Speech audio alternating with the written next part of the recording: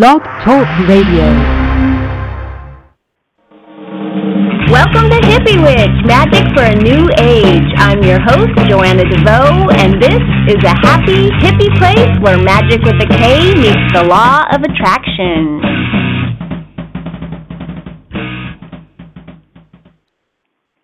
Hi, thanks for joining me for episode 124 of Hippie Witch, Magic for a New Age.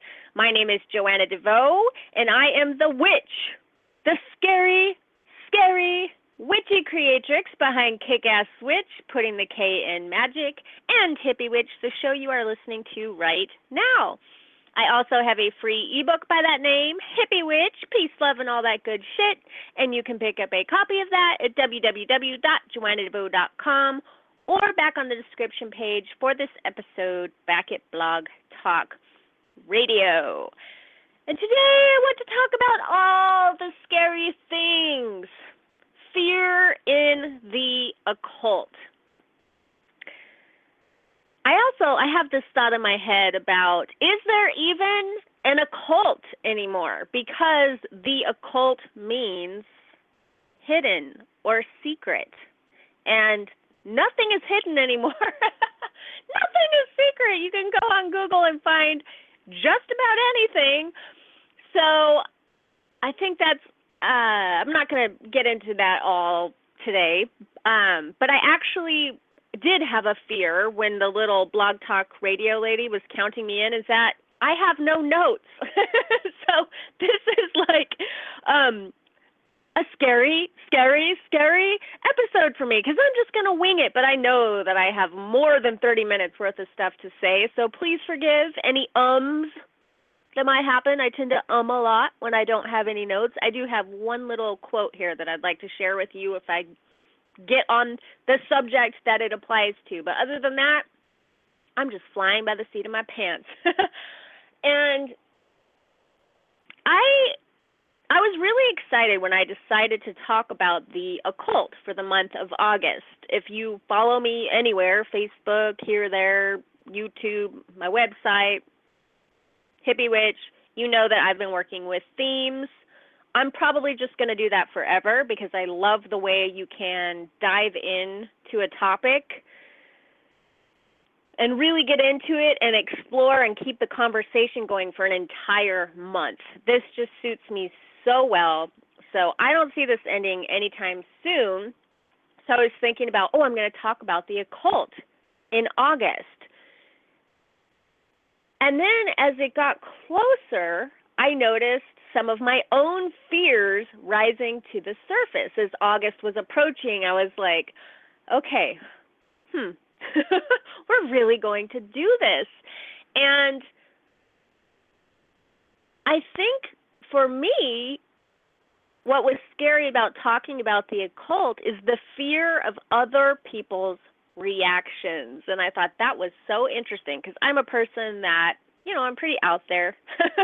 I say some pretty kooky things and put myself out there on the internet, but I could go so much farther. You only see what I want you to see, and I only share what, I usually step slightly outside my comfort zone, but there's like an ocean beyond that I could explore.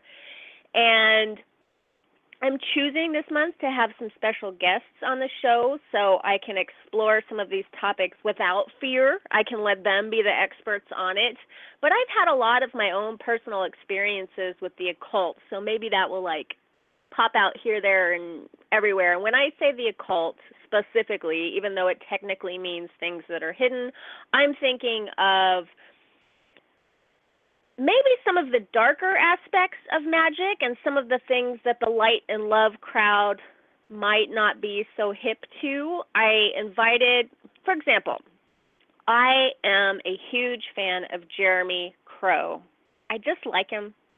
I've been watching him for years, and this is something that I actually talked about. I did an episode here called The Left-Hand Path, Naughty or Nice, where I was exploring hey, what do you guys think about this? Because I actually started to, as I was listening to him, Jeremy Crow is a Luciferian. He practices the left-hand path. And he's the first person who I ever heard talk about that in a way that made sense. And so when I heard him talk about it, it was so interesting the way it actually reminded me of the law of attraction. And it's interesting how many people get into the law of attraction that have this like light and love and it's all good and you have to be positive, but those are the very people that might be a little frightened of someone that calls themselves a Luciferian.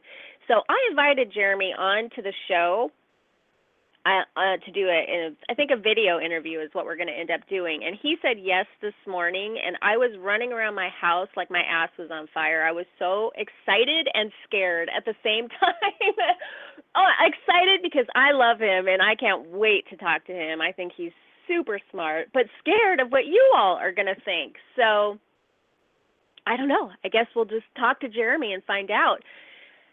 And I kind of want to push myself that way this month and invite people on that I love that I may have in the past not have shared with you because I wasn't sure what you would think. And another one of those people I have not invited on, and it's really bugging me that I can be such a superficial asshole because the whole reason I'm afraid to invite her on my show is the way she looks. And I'm going to invite her on, or I wouldn't be talking about it right now, but that is Lori Cabot. I have spoken about this in the Google Hangouts, the private Google Hangouts that I've done specifically with my friend Sandy Willis, but for the Psycho-Spiritual Wheel of the Year. I talked about it when I did a book nerd post on Lori Cabot's book, The Witch in Every Woman, because I never even read anything that Lori Cabot wrote because of the way she looks. She wears all black, and her hair is like big, like ratted hair metal style hair, and then she wears this super black eye makeup, like big black eye makeup, and then I think she has two now, but for the longest time she has a giant tattoo on her face. And so I did not think that she was a person for me. And then come to find out, she taught Christopher Pinzak the science of magic, and Christopher Pinzak is one of my greatest teachers. I've learned a ton from him, and I'm like, well, she's one of my favorite teachers. I need to learn about this woman. And come to find out, she has the biggest heart, and she is the sweetest person. And she is so smart and has so much to offer. And there would not be modern day witchcraft in the same flavor that we have today if there had been no Lori Cabot. So whether she agrees to come on my show or not, if she hears this, she might be offended, but I'd actually like to ask her about her appearance. I've heard her talk about it before. And it's really interesting the reason why she dresses that way. And I'd really love to have her explain that to you. And, so I'd like to challenge myself and step outside my comfort zone. And I'm inviting you now, I'm asking you now, please go with me on this ride in August. Let's explore the occult. Let's listen to some people that we might not usually listen to and hear what they have to say. And I promise you, the people I'm inviting on are super kick-ass. These are beautiful people. But, I think I do sometimes hide behind my hippie, happy witch facade of fear of what you might think if I really let my freak flag fly. And I think really in the back of my mind, and I say this because this shows up in my dreams all the time, I'm really afraid of my family because, as you know, I come from a family of Christian missionaries, and they don't love what I do. We have a kind of don't ask, don't tell policy, but I always wonder, are they spying on me?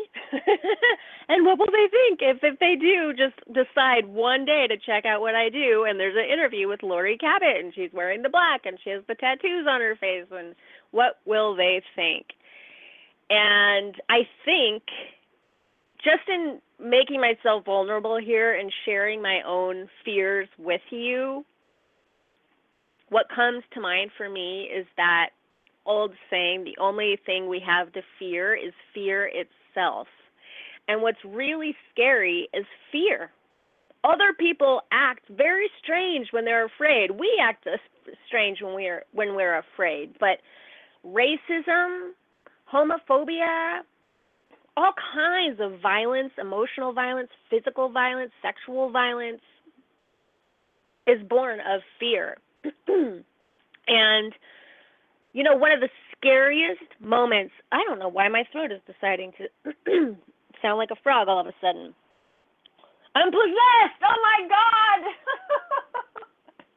It happened. I knew, talking about the occult, a demon was going to take over my soul.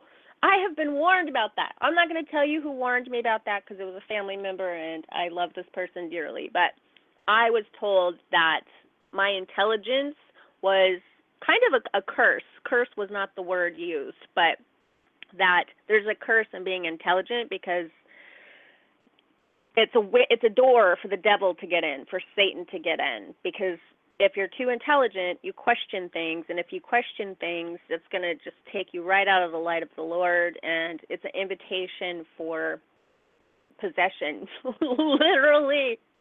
But one of the scariest things that ever happened to me wasn't in playing around with the occult.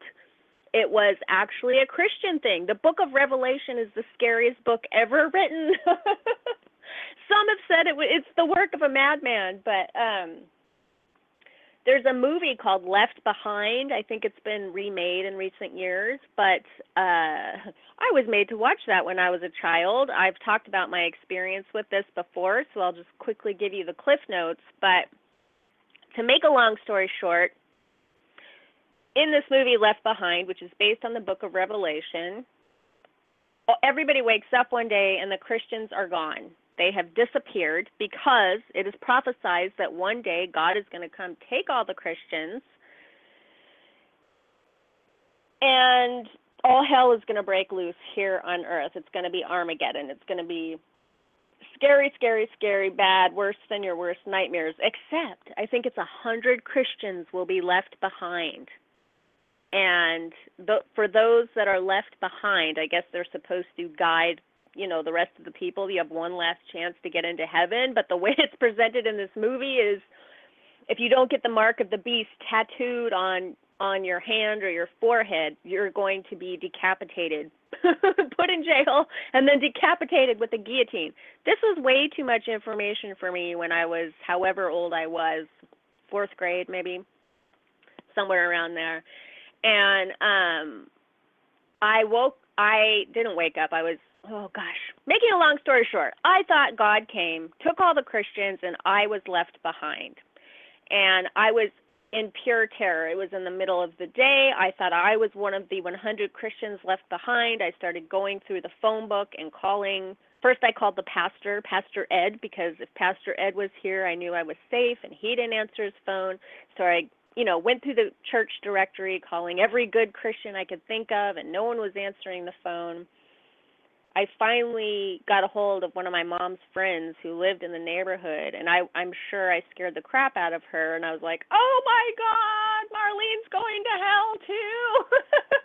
And then I went and I locked myself in the bathroom, and there are no words to convey the absolute terror that I experienced laying on the bathroom floor, but it was like pure hot flashes and sweat, adrenaline. I was just a little kid planning like how I was going to try to get like canned goods and escape up into the mountains, and it was heavy duty, and that is the power of fear. And I personally believe that fear is placed in the hearts of young children in order to control them, and that is the power of religion, the powers of religion to control. And I think perhaps, I don't want to put words in his mouth, but I think what maybe people like Jeremy Crow or people who are attracted to Luciferianism and, left-hand path ideas and stuff, I think what they're interested in is liberation from that kind of fear. Because I'm hoping to convey this in speaking to Jeremy. He's a dad. He's like crazy about his wife. He is a patron of the arts, and he's just this really interesting, sweet person. He's not dark. He's not evil. It's like he's not even just like a greedy guy. He's actually a really sweet person who's concerned about his community. So I think it's about liberation and liberating yourself from that kind of fear more than it is getting all the stuff. And the one quote, the one note that I have for today is kind of on that theme. It's by Peter J. Carroll from a book on chaos magic, and he says, "It is a mistake to consider any belief more liberated than another. It is the possibility of change which is important. Every new form of liberation is destined to eventually become another form of enslavement for most of its adherents. There is no freedom from duality on this plane of existence, but one may at least aspire to choice of duality." And I think when I hear duality in this context of what I'm talking about, not necessarily what he was writing about, I'm thinking about light and dark, good and bad, positive and negative. If you only embrace the light, if you completely deny the dark, you lose your choice. You lose your freedom. You lose your liberation. You lose your power to choose. So in embracing, for example, a left-hand path, it's not necessarily that I'm going to go out into the world and be a greedy fuckhead. It's I am going out into the world and I am acknowledging and embracing my power to choose. And I may choose to use that power for the good of all. And many people who walk that path do make that choice. So that is so interesting to me. And it's also really interesting for me to think about, there's a little tagline in my introduction here on the radio show where I say magic with a K meets the law of attraction. And it's funny how I will, people who are into the law of attraction, who aren't necessarily into magic, will find me. And I've grappled with leaving that in place. And sometimes I go through periods where I'm really into like Abraham Hicks and the law of attraction. I mean, if you listen to any Abraham Hicks live on YouTube, there's like a million clips. There's something really inspiring about it that actually does get you kicking ass in your life, and I'll get on a roll with that. And law of attraction was my introduction to magic. But then I'll also get into phases where I'm just so deeply into the occult and magic, and I'm like, oh, pish, all that law of attraction stuff. But the most interesting time is when the two touch, and I realize they're the same thing. And that the law of attraction is really just a very simple presentation of how magic works. I mean, it's all you need to know to do magic. You could live a very magical life. You could manifest all kinds of interesting things intentionally if all you ever learned was The Secret or the law of attraction as presented by Abraham Hicks. That is enough. I personally enjoy learning about all the different systems. Tarot is my favorite system to learn. I think it's fascinating. I've been layering astrology on top of that a lot this year and making the connections between the two. I'm sure at some point I'll get into the Kabbalah, but one thing at a time. These are complicated, complex systems, and I actually happen to think you're doing yourself a disservice if you just kind of skim over the surface of all of them rather than going deep. So I personally preferred to spend years learning tarot before, I had an interest in astrology and I dabbled in astrology, but this year I've really, really delved deep into understanding how to read a birth chart and, what all the different planets mean and all the different aspects, and it's exciting. It's fun to learn, but I don't think you need to know all that to do magic. I just think it can enhance your magic and make it a little bit more fun. I think that learning the bells and whistles of the craft, as in, the old religion, the old ways, learning, the symbolism of a cauldron, for example. You don't need to use a cauldron to practice magic, but that symbolic gesture of perhaps lighting something on fire and putting it in the cauldron it has its a special energy to it. It speaks to the deeper part of yourself, your psyche, that just mere language and thought can't necessarily touch. And since so many of us are head cases and all up in our heads, getting into ritual is a great way to bypass, I guess, the monkey mind, all the like tick, tick, tick, tick chatter in your mind that actually stops the flow of the law of attraction. I noticed there's definitely a kind of, I didn't mean to get into talking about this, and man, the time flies.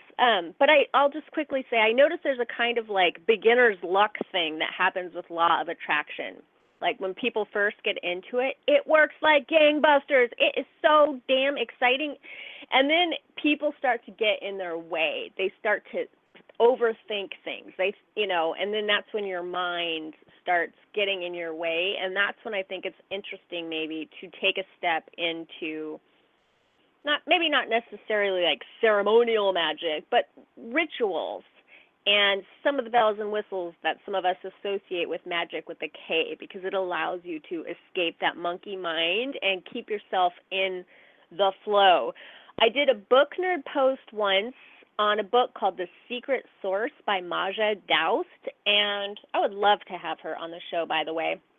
I have not been able to make that happen, but I have tried. Maybe I can get her on for this. I'll try again to see if I can get her on in August, because she'd be an amazing person to talk. She has practically an encyclopedic, she has an encyclopedia in her mind tracing the entire history of the law of attraction and a real understanding of magic, and she's like the quintessential book nerd. But she's actually The Secret Source, that book. It's a good, if you go to my website, just put in the search bar The Secret Source or Maja, M-A-J-A, and it should come up, and you can read some quotes and read what she had to say about that. But she's basically saying what I just said. The law of attraction is magic, and hers kind of comes with a bit of a warning, which I don't know how I feel about that, because part of me, I've had experiences with the occult that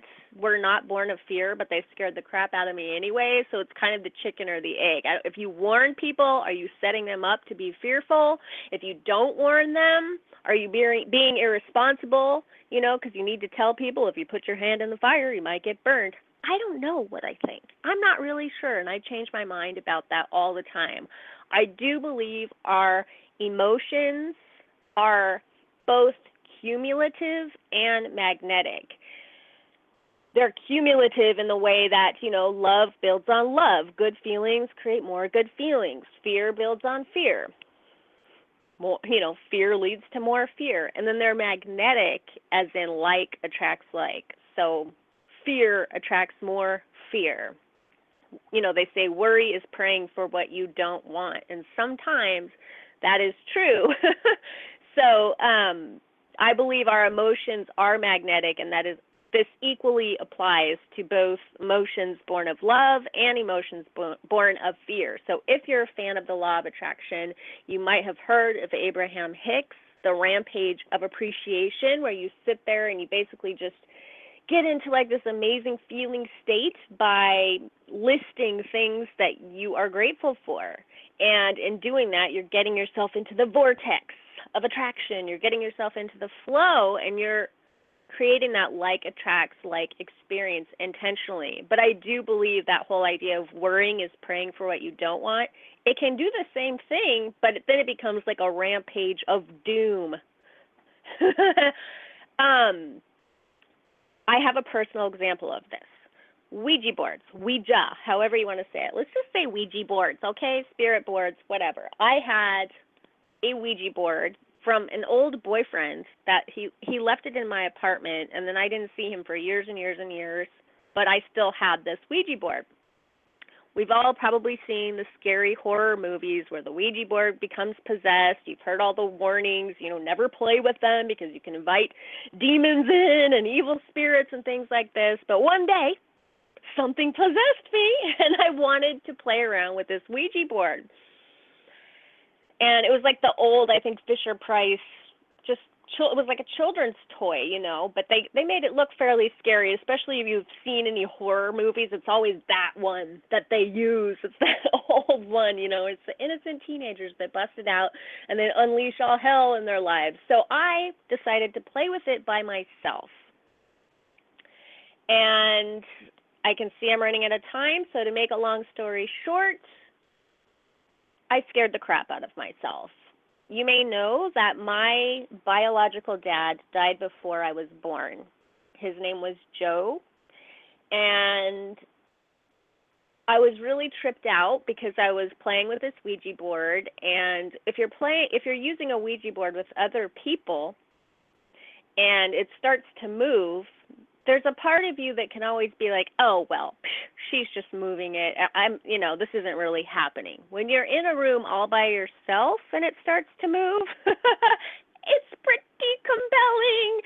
And, I was doing that and it was moving around and spelling words and all the hairs were like standing up on me, and I decided to find out who it was I was talking to, and it started to spell out Joe.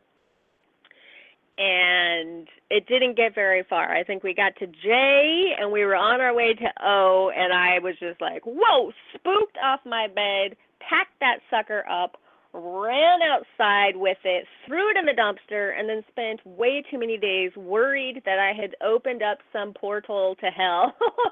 Because in my mind, I was like, they say that demons will sometimes pose, or just not even demons, just lesser spirits, negative spirits, or even just mischievous spirits will pose as someone you know and trust and love. Or, I didn't know if it was really Joe who was talking to me, or if it was someone from the other side who knew that about me and was fucking with me. So I scared the crap out of myself. So I do think that there's something to this idea of perfect love and perfect trust. Because where fear is present, I do think you can kind of invite in something negative, even if it's just a projection of your own mind. You can just scare yourself in that way. But then again, it's like that chicken or egg theory, because I had a negative Kundalini experience as well, where I was experimenting with raising Kundalini energy, and it hurt me physically. I actually physically hurt myself, and I don't have time to get into that story today, but it was very weird and very scary, and something moved my body in a very violent way that hurt my neck and scared me to death, but I didn't approach it in a scary way. I wasn't afraid of it when I started, but then I was afraid of it after that happened. So, I did a BizWitch coaching call recently with a very light, sweet, pixie-ish yoga instructor who actually specializes in Kundalini. And when I mentioned that experience to her, she sounded genuinely surprised. And I was surprised that she was surprised, because after that happened to me, I got a book called Kundalini Rising. And in that book, there are many warnings about Kundalini. How raising Kundalini energy before you're ready for it, or, if you're not working with an instructor who knows what to expect, that you can hurt yourself or you can have a scary experience. So again, it's that idea, am I being responsible in telling people about that? Being like, hey, heads up, you could hurt yourself doing this, or am I instilling fear to where now when you do decide to raise Kundalini energy, you're just gee whiz. I noticed Blog Talk is cutting me off. I used to be able to talk past the warning for a minute or so, but I'm not able to anymore. So I guess I'll just end this here and say I'm super excited to talk about the occult. I hope you will go into this in perfect love and perfect trust with a super open heart and mind, and listen to what these guests have to say, just in the spirit of fun. Let's see how the other half lives. Let's see what these new, fresh people have to say, and just out of curiosity. I think it'll be really a neat month, and I'm excited just to experience as a witness alongside of you. So until we meet again, have a beautiful week. I will talk to you soon. Much love. Peace.